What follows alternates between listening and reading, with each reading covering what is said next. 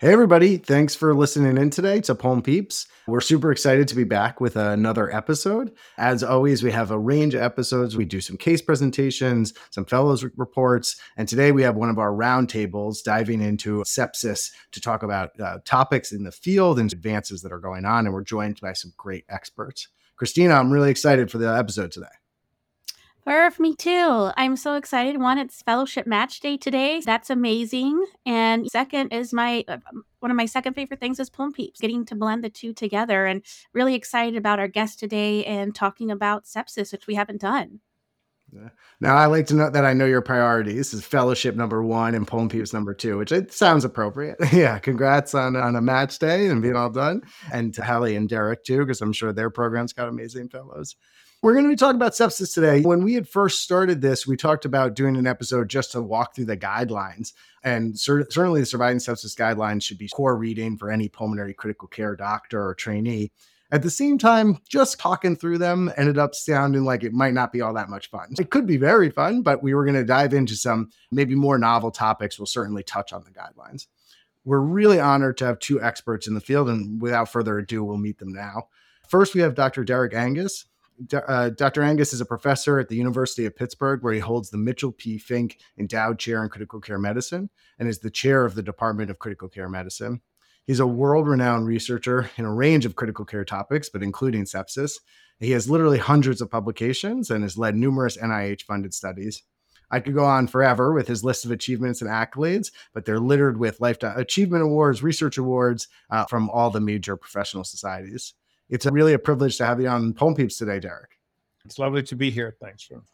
Yeah, welcome, Derek. And next, we're equally excited to welcome Dr. Hallie Prescott to the show. Hallie is an associate professor in the pulmonary and critical care medicine at the University of Michigan. She's a co-chair of the Surviving Sepsis Campaign Guidelines, and she's also an internationally recognized expert due to her research in improving sepsis outcomes. She's been recognized by both medical journals as well as professional societies for her outstanding contributions to the field, and really an exciting honor to have you on the show today, Hallie. Welcome to Poem Peeps. Great. Thanks so much. Thanks for having me. Yeah, absolutely. Before we dive in, just our standard disclaimer, this podcast is not meant for medical advice. Our opinions are our own and do not reflect our employers. And the cases that are referenced in the episode are going to be few for this episode, but if we talk about any, they're HIPAA compliant and some details may have been changed to protect the identity of our patients. Thanks, Furf. And I know today we're really looking forward to talking about some interesting topics on the forefront of sepsis care. And Furf, I know those listening today know that you and I are both very interested in medical education and in training residents and fellows to be successful pulmonary and critical care doctors. And certainly everyone in the field will get some training on caring for patients with sepsis at some time. And I'm sure we have our own chalk talks, rounds discussions that we'll do at the bedside, as well as bedside teaching points that we make. But I'm very curious how you approach teaching about sepsis to the trainees that you work with in the ICU. And Hallie, ask this question to you first, and it's really two parts. One, do you have an approach you like to take when teaching about sepsis? And two, more specifically for the fellows, do you focus on guidelines? Do you bring in landmark articles, talk about physiology, or really something different at all? Yeah, thanks. Great question.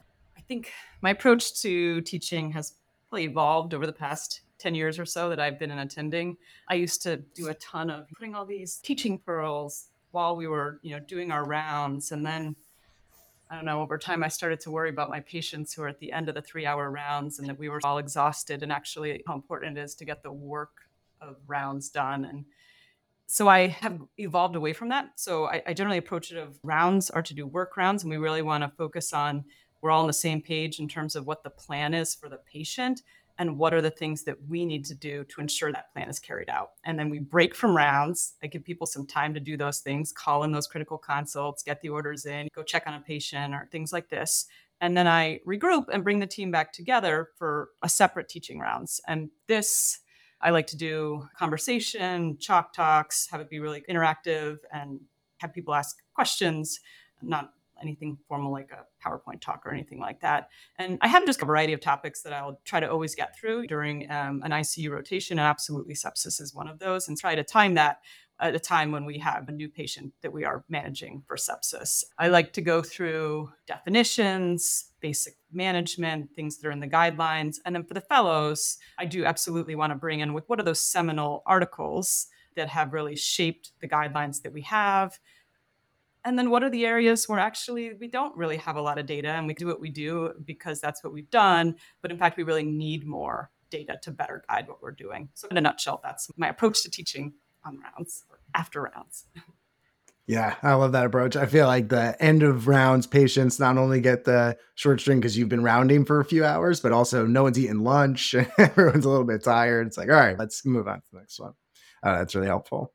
So you are both authors on the Surviving Sepsis Campaign International Guidelines, which, as we talked about, probably should be universal reading for any pulmonary critical care fellow, and at least the bullet points for medical trainees. I know these guidelines are meant to serve as a clinical guide, and I also think that they help hospitals and health institutions understand which practices to focus on. Dirk, I wanted to ask you about them in the context of education. Do you think that trainees, when they're learning about sepsis, should be turning to these guidelines first as a launching off point? Or is it really more for them to focus again on those articles or think about the physiology and bedside care of the patients first? I don't know that there's a specific order. I do think that when you think about how to treat a patient with sepsis, I think that it's a big document, but it's a pretty well written document, and it's blocked out in chapters, if you like. So you can go in and read about under these different domains, ventilator management, etc. And one of the things that's quite nice about the guidelines is that the rationale is often quite nicely written. So here's what we think about the literature, and here's why we found the way the literature was useful to guide on this question, etc. And so I think it's actually quite a nice document when you're thinking about treatment options.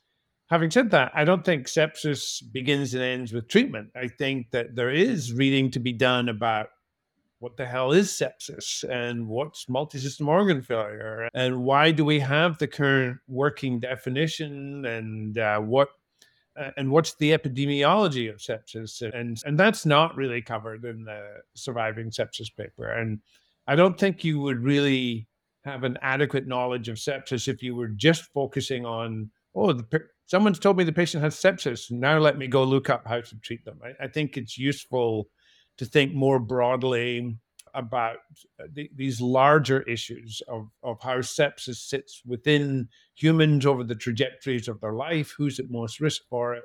And the reading in that can be in a variety of places. Any big review papers on sepsis will tend to cover all of these domains, epidemiology and pathophysiology and long-term outcomes, in addition to treatment.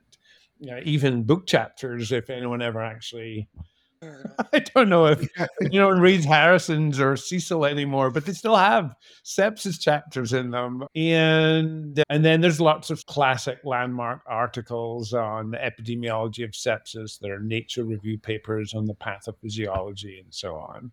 And so that would, I know no one really wants to read, and certainly I did as little reading as I could all the way through medical school and residency. But you could probably take the Surviving Sepsis paper and just a few other select papers, contemporary assessments of the epidemiology, pathophysiology. That would get you a long way.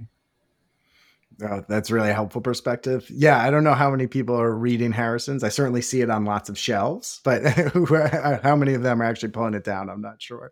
No, and I just really like reading the guidelines like that. Is you have this panel of experts that are telling you what they think the data so far means and what you should do going forward. So I do agree. It's really well written, helpful diving into it.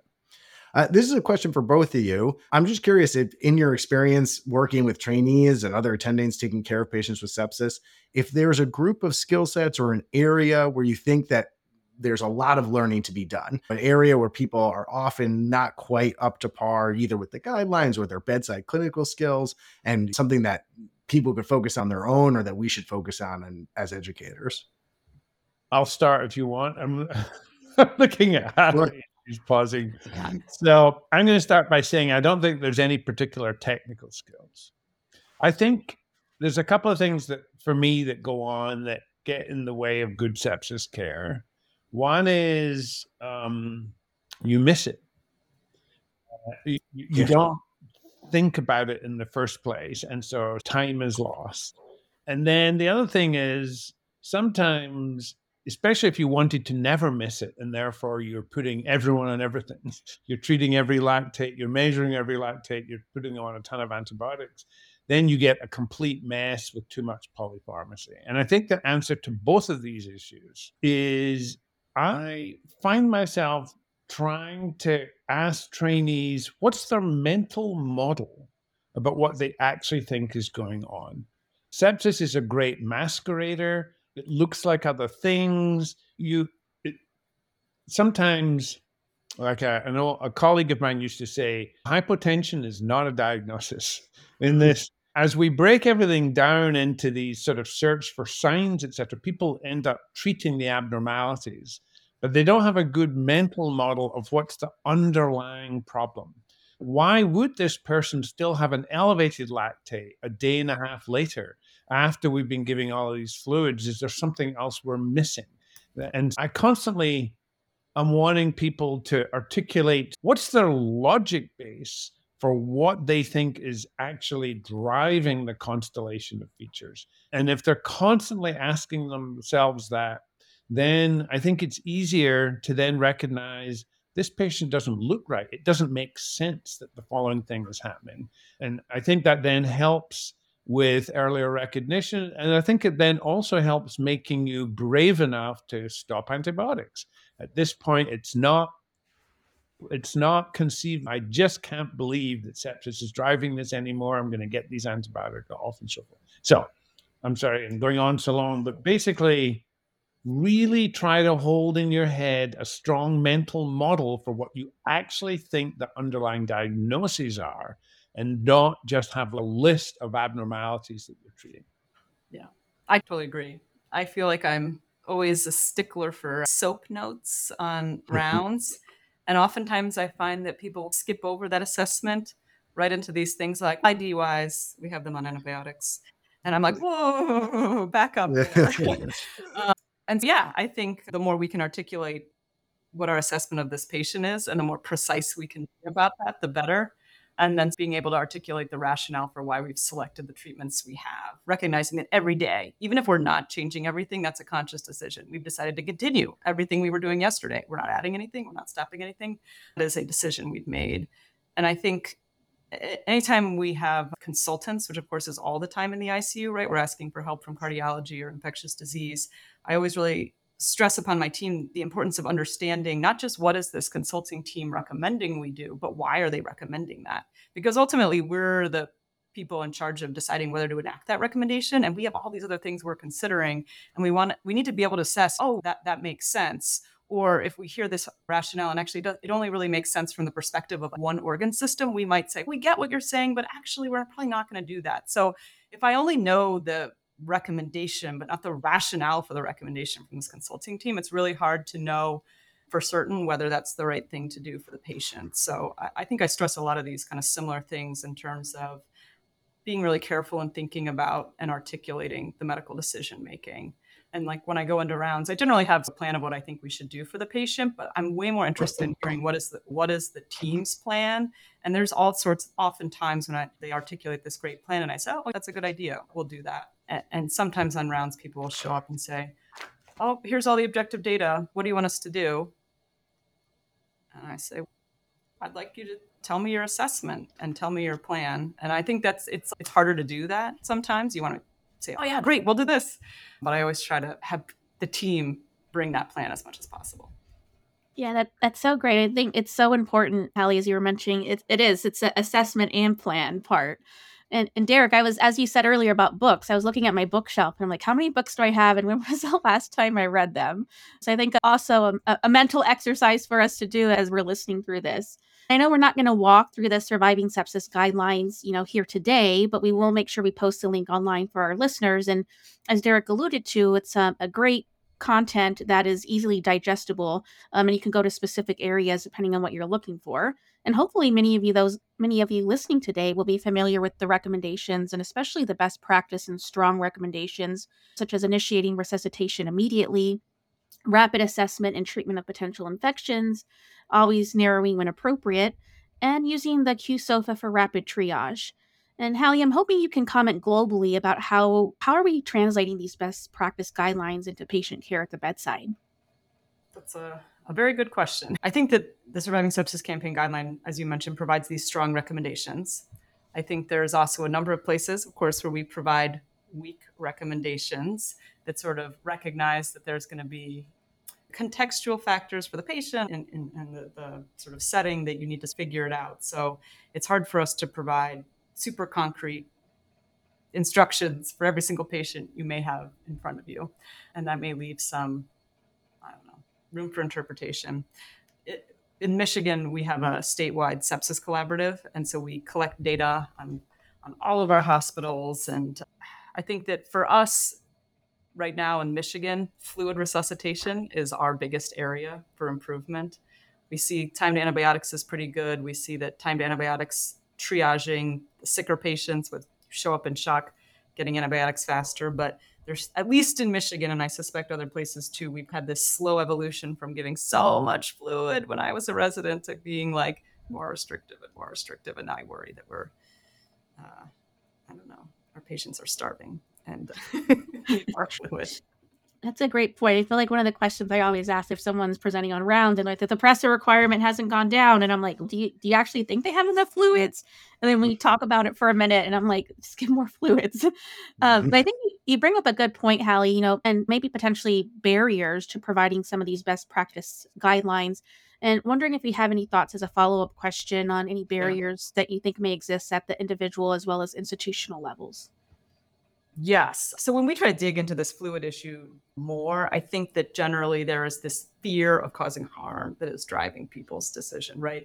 They have a patient who has kidney failure or who has reduced ejection fraction, and they worry that if I give fluid, this patient is at risk of harm from those fluids, and therefore they may hold back. And so I think the teaching we always try to give is, what do you think is the driving problem in this patient? Septic shock. What is the management of septic shock? Fluids, at least as an initial management, right? And so certainly all of those things that cause worry are reasons to worry. And that's a reason to watch your patient more closely, but not a reason to withhold treatment from them altogether. And so that's the sort of teaching that I try to do is, recognizing why are we not doing this? And fear of causing harms, at least for us, seems to be the biggest worry right now.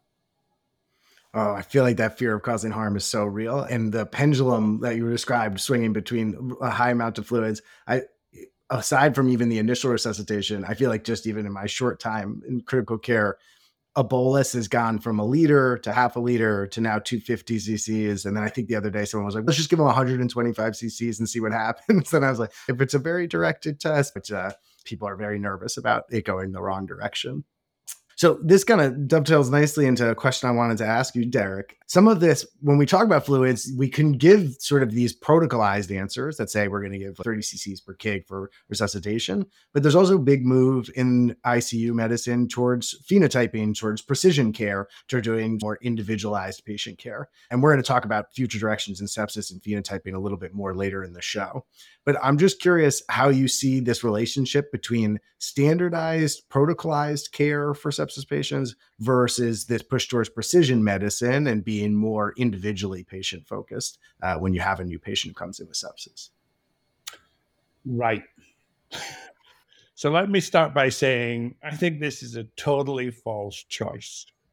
And I think it's based in an old and false adage about guidelines in general, where people would say things like, guidelines are cookbook and it's totally simplistic and there's only one recipe and everyone has to be treated the same way.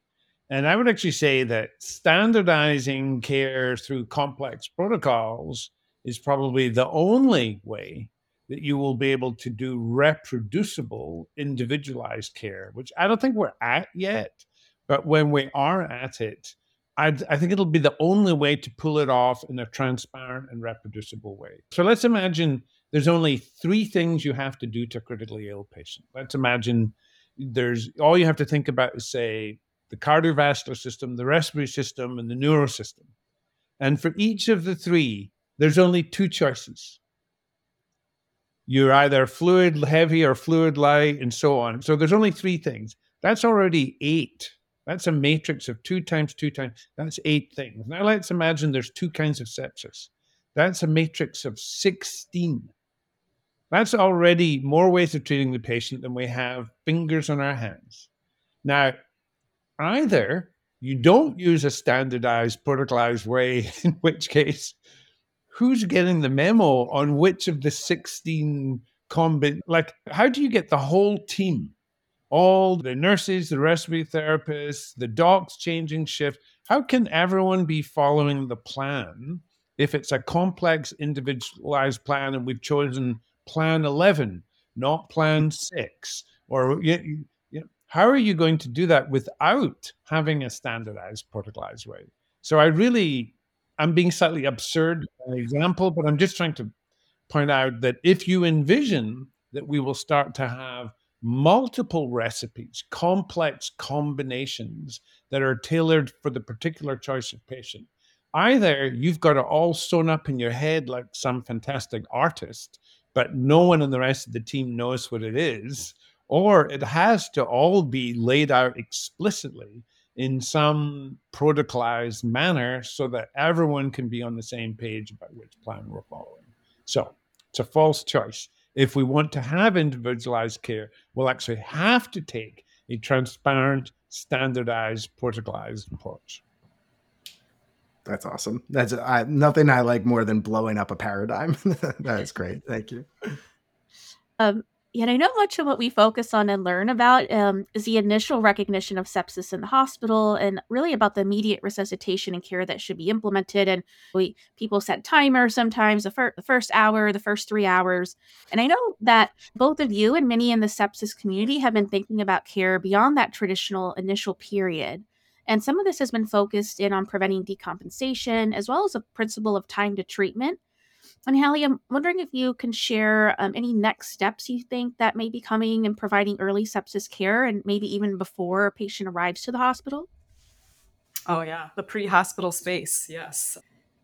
Yeah, Derek and I are both part of International Sepsis Forum, and we're actually having a colloquium later this year to try to do some more thinking about this pre-hospital space, because I think you're exactly right. Everything really, time zero starts at this arrival to the emergency department or arrival to the hospital. But there's all of these kind of earlier points when the patient's at home and starts to develop symptoms. And unlike a patient who's having stroke symptoms or heart attack symptoms that they recognize and come immediately to care, you always hear the story of, oh gosh, I felt terrible. I thought I just better go to bed and get some sleep, right? That's always the story of the patient that shows up really late. So we have work to do in terms of educating patients, engaging community partners to raise awareness of when should someone seek care.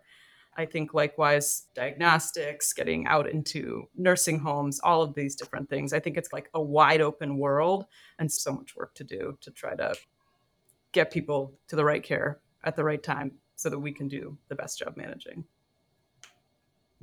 I'm excited to hear what you guys end up talking about at that colloquium. Derek, any things in the sepsis prevention or early intervention that you're particularly excited about hearing about there? Yeah, so I think this is a huge topic. I think you frame this as we focus on that sort of initial 24 hours in the hospital. I think of that as the middle of sepsis. And I think of that as it's an important area, but it no longer really feels like a frontier. The frontiers are about recovery once you've actually avoided the person dying immediately of septic shock. And then the one we're talking about right now, which is how do you avoid them never getting as sick in the first place? And in my mind, I split it into 3 periods. One is the long-term actions that you can do to not even get sepsis in the first place. And that involves thinking at the community level about all sorts of social determinants of health that play in to sepsis. And some of these things would not only help sepsis, but they would help other parts of long-term health too. And if you want to think of actually something very concrete in that space, boost vaccination rates. There's a lot of sepsis that comes downstream from flu. And flu rates, it's a pretty good vaccine that we roll out every year. And some people take it, but not everyone. And in particular, highly vulnerable populations, minoritized populations sometimes have fantastically low rates, 45% or lower. That's dreadful. And of course, the reason for that is multifactorial. Sometimes there's no access, sometimes there's lack of trust in the community, there's misinformation. And I think those of us who care about sepsis should be part of this world. We should be part of trying to help boost vaccination rates, because wouldn't you rather that the patient never got sepsis in the first place?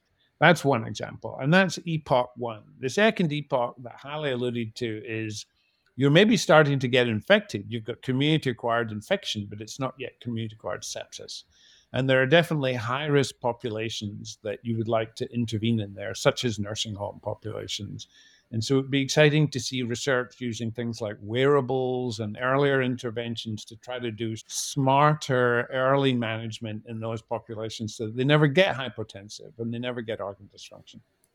And then the third epoch, which is also interesting to think about, is essentially the paramedic space. That little period from the moment that now the person does look sick, but they're not yet in an emergency department.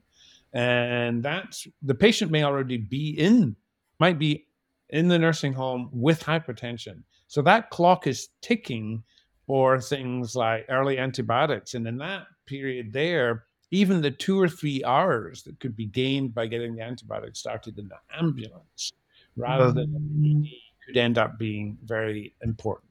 The epoch, it's not all just pre-hospital. There are different epochs in this pre-hospital space.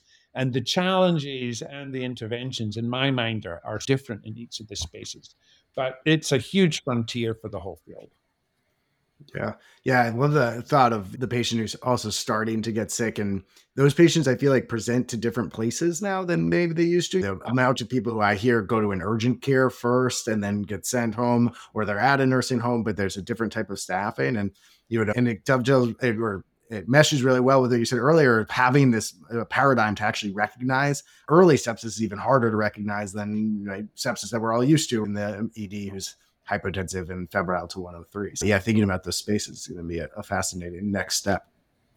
Yeah, for sure. And I love that involving the early responders, the paramedics, and how that space can, also be studied and seeing if things could be implemented there. And I think outside of prevention and early treatment, we know there's been increasing focus in the critical care community, specifically on recovery after acute illness. Furf and I have done an episode on PICS, and we've also talked about this in the context of recovery from ARDS. But Hallie, I'm wondering if there's any specific efforts in the sepsis community about interventions for recovering from sepsis care. Yeah, it's a great question. I mentioned that we have this sepsis initiative in Michigan. So we've got 69 hospitals all working together.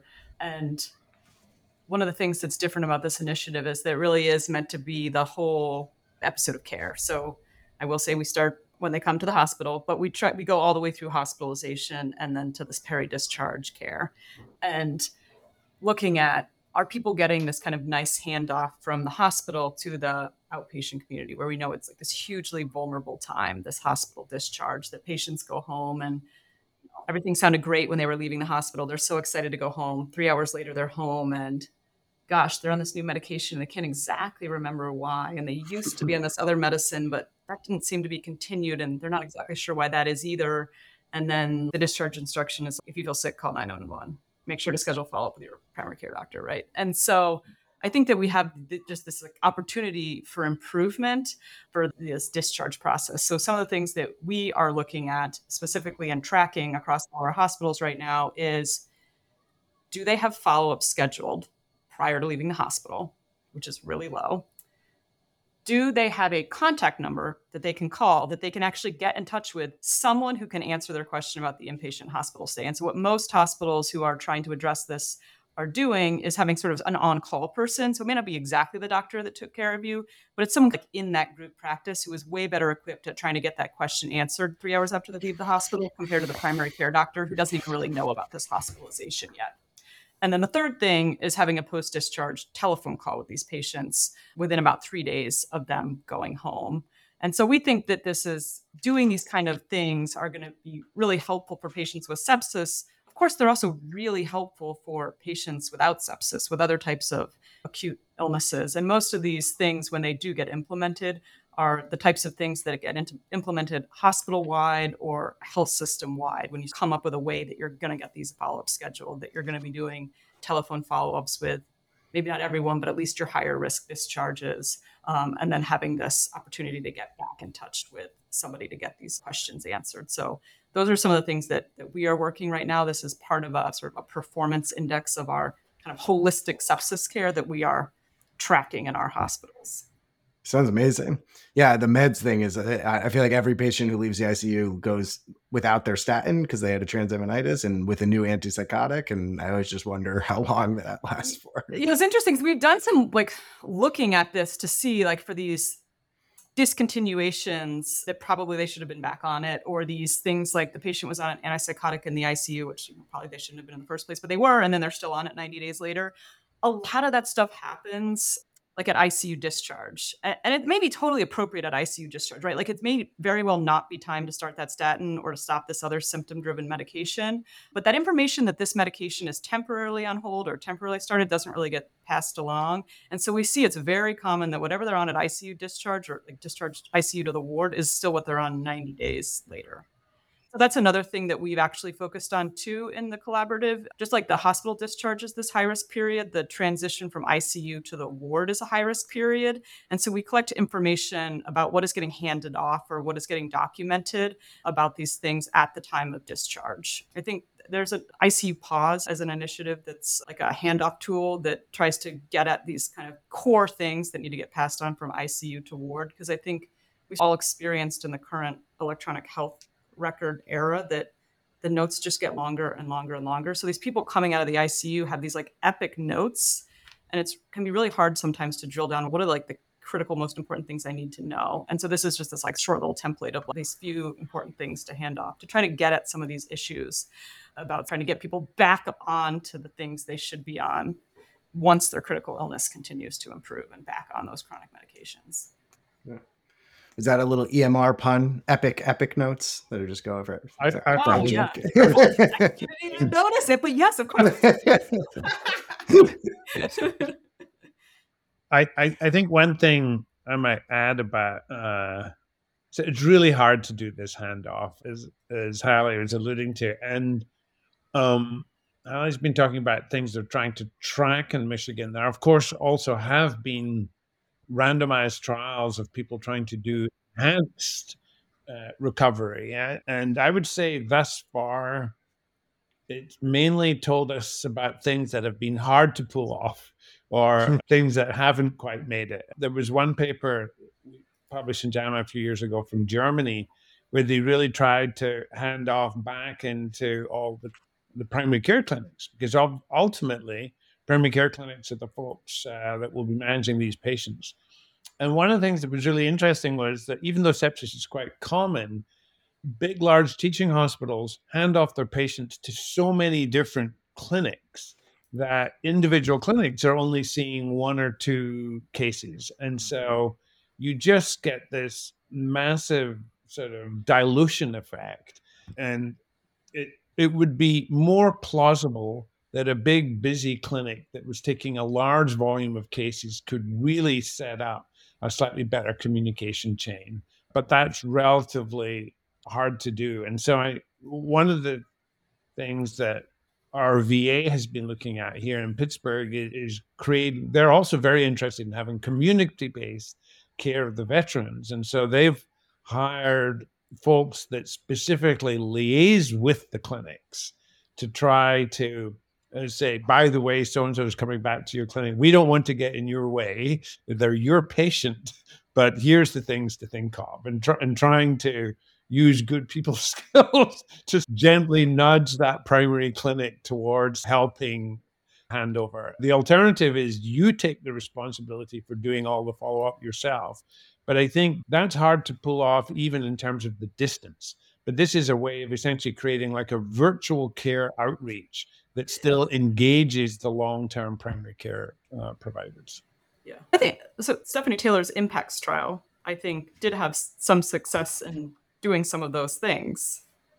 Yeah. Because this was like a multi-component type of an intervention where they had these. Are you talking about the one down in Atrium before she? Yeah, in Atrium Health. So this Yeah. was the Impacts trial, the sepsis transition and recovery program. So they had these kind of nurse navigators, and they Yep. started in the hospital following the patients, and they were like just watching along in the health record, and then they would only engage the team if they felt there was an opportunity for improvement, right? If all the care is happening, great, perfect. But if they say, oh, we're not sure why there's still this antibiotic, we think it could really be stopped at this point, this seemed to be the infection, right? They would send these personalized nudges. And people are much more responsive, of course, to humans reaching out rather than some best practice alert. So they did that in the inpatient. Then they did, I think, some anticipatory guidance. They gave this discharge playbook that, again, was trying to be more proactive about what you might expect, who to contact. And they did these kind of symptom follow-ups and tried to be this extra support to high-risk patients in this during the hospital in this first month after discharge. And so they found reduced readmissions and mortality among the people who survived to discharge.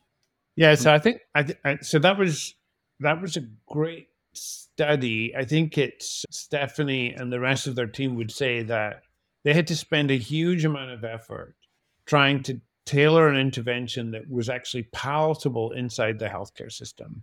And that will definitely be the case with this. This is not take a drug and then the amount of locally tailored embedding into the politics and the culture and convincing the existing leadership will be massive. And that's yes. Yeah, we found the same. Yeah, so I totally agree, right? There's a lot of these kind of structural reasons why no individual clinician can just do better at these discharge management things because they're happening at system levels, right? There's rules about you're not allowed to schedule people for hospital follow-up till after they're discharged because we don't want to be scheduled and then stay in the hospital and then waste this appointment. So you're up against all these structural barriers. So for this Michigan initiative, we've discovered that like each hospital, each health system has these own structural reasons why certain things are harder than others. And so we have ended up setting it up as this kind of composite measure, at least as the starting point, to say, we know that some of these things are relatively easier or harder in your particular health system. We want you to start doing some of these things and I guess start with the one that may be easiest to achieve. I think the other thing we're doing is actually try to do some coalition building. So we've met with, there's other collaboratives besides the sepsis collaborative. So there's one for acute care surgery. And they are very interested because they see some of the same things in terms of post-discharge morbidity. And so they're looking to maybe adopt some of the same measures. So then it increases the motivation, I think, for health systems to buy in as there's more of these collaboratives trying to focus on similar things that, again, I think are helpful across the board for sepsis and other patients. Yeah, when you try to roll out a quality improvement initiative, it's hard enough to roll it out within one part of the healthcare chain. Right at the top of this podcast, I think, Christina, you were asking how about the success of the rollout of surviving sepsis. And it's one thing talking to intensivists about how to reorganize the ICU. It's another thing talking to, for example, a hospital about managing the care across the emergency department to the ICU. Who's in charge of which bit, how is the transfer, etc. Anything where you're having to tackle more than one part in the healthcare chain, where the two parts themselves are organized differently, and the way they do their handoff is tailored in a very local way. It's no less important, but it's almost logarithmically more challenging. Yeah, the getting buy-in for all the different components seems like this huge challenge that obviously is necessary. This Michigan collaborative sounds incredible. I hope that there are more broad national collaboratives that are mirroring the same type of work. I want to be sensitive to everyone's time, and so I wanted to move into our final segment. We wanted to talk a little bit about novel therapeutics in sepsis and maybe where we're going. Derek, we talked a little bit earlier about phenotyping in the ICU. Certainly your work on phenotypes in sepsis is one of these landmark studies about precision phenotyping in critical care. I have another broad question for you, which seems to be the theme of the day. And so if this is a question that needs to be a blown up paradigm as well, I love that. That's great. But I'm curious about your thoughts about the next major treatment innovation in sepsis that'll be coming. And if you think this will be some new therapeutic that we're going to stumble upon or that is in the pipeline now, or it's going to be something that involves the more optimized, precise, phenotypic driven use of current interventions or current complex care plans. So I'll answer this in two parts. So I think some of the most exciting things that go on in phenotyping may be not about creating subphenotypes, but just about better identifying who I would say are the classically critically ill. Our ICUs are filled with patients who come into the ICU for a whole bunch of reasons that have put them at a high risk of death. And a lot of the time, a bunch of the reason is that they have huge underlying comorbidity. And this latest critical illness is only a relatively small insult that just tipped them over the edge. When we do all of our animal models, we're taking young, healthy animals and we're giving them a huge dose of acute critical illness, like a big slug of endotoxin, and generating a massive host response. And then when we do our randomized trials, we enroll some of those patients and a whole bunch of other patients who have a tiny little pneumonia with a huge amount of underlying COPD or heart disease, etc. And then you have a drug that's just going to be tweaking that host response to the pneumonia, and lo and behold, it doesn't fix the problem. And I still think, I would say we've been chasing this problem for decades. Every single time you design a sepsis trial, everyone says, how can we find the best possible population? And some of the work in the phenotyping, whether it's the Chris Seymour Senecas or Carolyn Calfee's work on I hate the term hypoinflammatory versus hyperinflammatory. But that she said the same thing when she came on the show. She said, I hate this term. I wish we hadn't called it that. So let's not call it that. But the hyperinflammatory group is what I would call that's the group that looks like the animal model. That's the group that looked like they got a huge bolus of endotoxin and they have, it's a 4 fire, what's that fire, the analogy about the number of trucks that come to the fire. 4-alarm fire. 4-alarm fire. 4-alarm fire. A 4-alarm fire. So I think, so it's the 4-alarm fire phenotype. That group, I really believe if we have smarter ways of finding those groups may well benefit from one of the existing therapies. And we have fantastic therapies now. They weren't all developed in sepsis. Some of them are developed in other inflammatory diseases, etc. But there's a lot of ways to examine repurposed drugs, relook at existing drugs within subsets.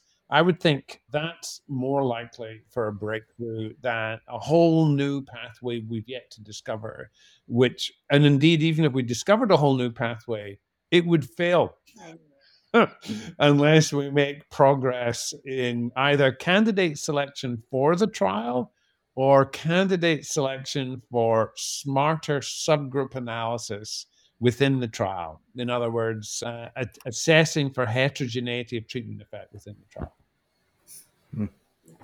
I think one of the other sort of exciting things that's come out of the phenotyping work is this recognition that these phenotypes first described in ARDS can also be identified in sepsis and pneumonia and these other populations. And so the phenotype cuts across our traditional disease paradigm and suggests that if you can identify this phenotype, then maybe this therapy can be useful across all of these different things. So, right, it goes, instead of calling it lung cancer and kidney cancer or whatever, you're now like, okay, it's this particular trait that cannot be treatable across the board. So I think that also holds promise. If you can then find the therapy, that then you can find a broader population that's potentially treatable by that therapy.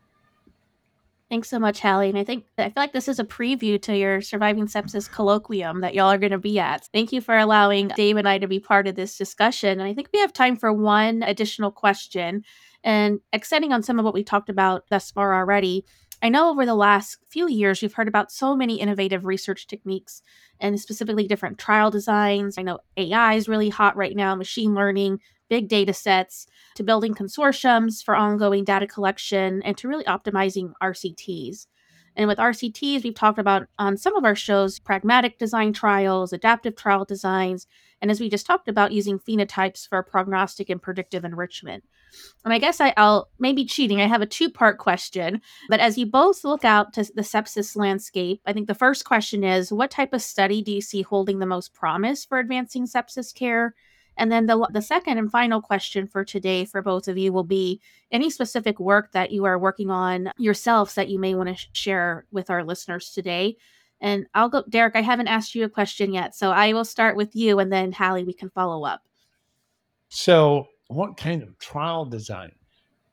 Let me say this. Let me, as Too broad of a question to end on, I bet. So I will start by saying I cannot believe that we have a disease that gets 50 million people a year, kills about 10 million people a year. And if it were a cancer, it would be about the worst cancer on the planet. And if it had been us looking at cardiovascular disease in the 1960s or the 1970s, we would be appalled. And in both the cardiovascular world back in the 70s and in the cancer world, you would say, that means you need to put everyone in a trial because you clearly don't have the answer. That's an intolerably high mortality rate. And given that, I cannot get my head around the fact that so few sepsis patients are in any trial. It's a tiny fraction. Typically, a CRO looking at a big academic medical center is hoping that they might enroll one sepsis patient every 2 months. One sepsis patient every 2 months. So I would say the trial design that I want to see is the trial design that everyone is in. I think sepsis is an emergency. And the acute myocardial infarction 20-day mortality rate in the 1960s was 35%. And today it's what? Just a few percent? But it went from 35% to a few percent. So I want a trial design that's part of a general initiative to sequentially test as many interventions as we can and to try to have everyone in the trial until we can get the mortality rate from 35% to 5%. And I think the only trial design that is best possible for that is something like one of these. I'm totally biased, academically biased, but I definitely think the future, therefore, are these large-scale adaptive platform trials. They can have modules within them that are testing novel therapies. You can enrich part of the modules with biomarkers. You can have it be registration grade, but the underlying platform is a platform that's trying to make sure that every patient with sepsis could be in that platform so that we're always learning. So that would be my call. Hallie, anything you wanted to add for that final question? I totally agree. I think that the more people we can get into trials, the better. It's the best thing we have to learn about how to treat our patients better. And I think I agree about the platforms, and that's really important to test like novel therapies or therapies that have higher risk. I think for all the things that we're already doing all the time, I think these embedded trials and a learning health system framework, like this ACORN trial that just came out looking at vancomycin versus cefepime that was done under a waiver of informed consent, those kind of things, I think for comparative effectiveness of the things that are already considered routine or standard practice, I think is also hugely important and is another way to get as many people as possible into trials and to learn the most we can from the care that we are already delivering somewhat at random. Yeah, absolutely. Yeah, Ed and Todd, we just did an episode with them like 5 days ago talking about the trial. And I love that pragmatic, the way they're already doing this. And Todd said it great. He's like, I don't know why I picked them on round, so we should have a reason and then we should figure it out, which is very cool. Thank you both so much for your time. Again, we want to be sensitive to everyone's time. We're just coming up on an hour. This was a great episode. I think I learned a lot, and I'm sure our listeners are going to really enjoy it. So thank you for being here. Lots of fun. Thanks so much for inviting us. Yeah, thank you. Thank you both. Yeah. And thank you all for listening. Make sure you tune in 2 weeks for our next episode. This episode was written, edited, and produced by myself and Christina Montemayor, and the music is original music by Eric Rogers. And we'll see you next time.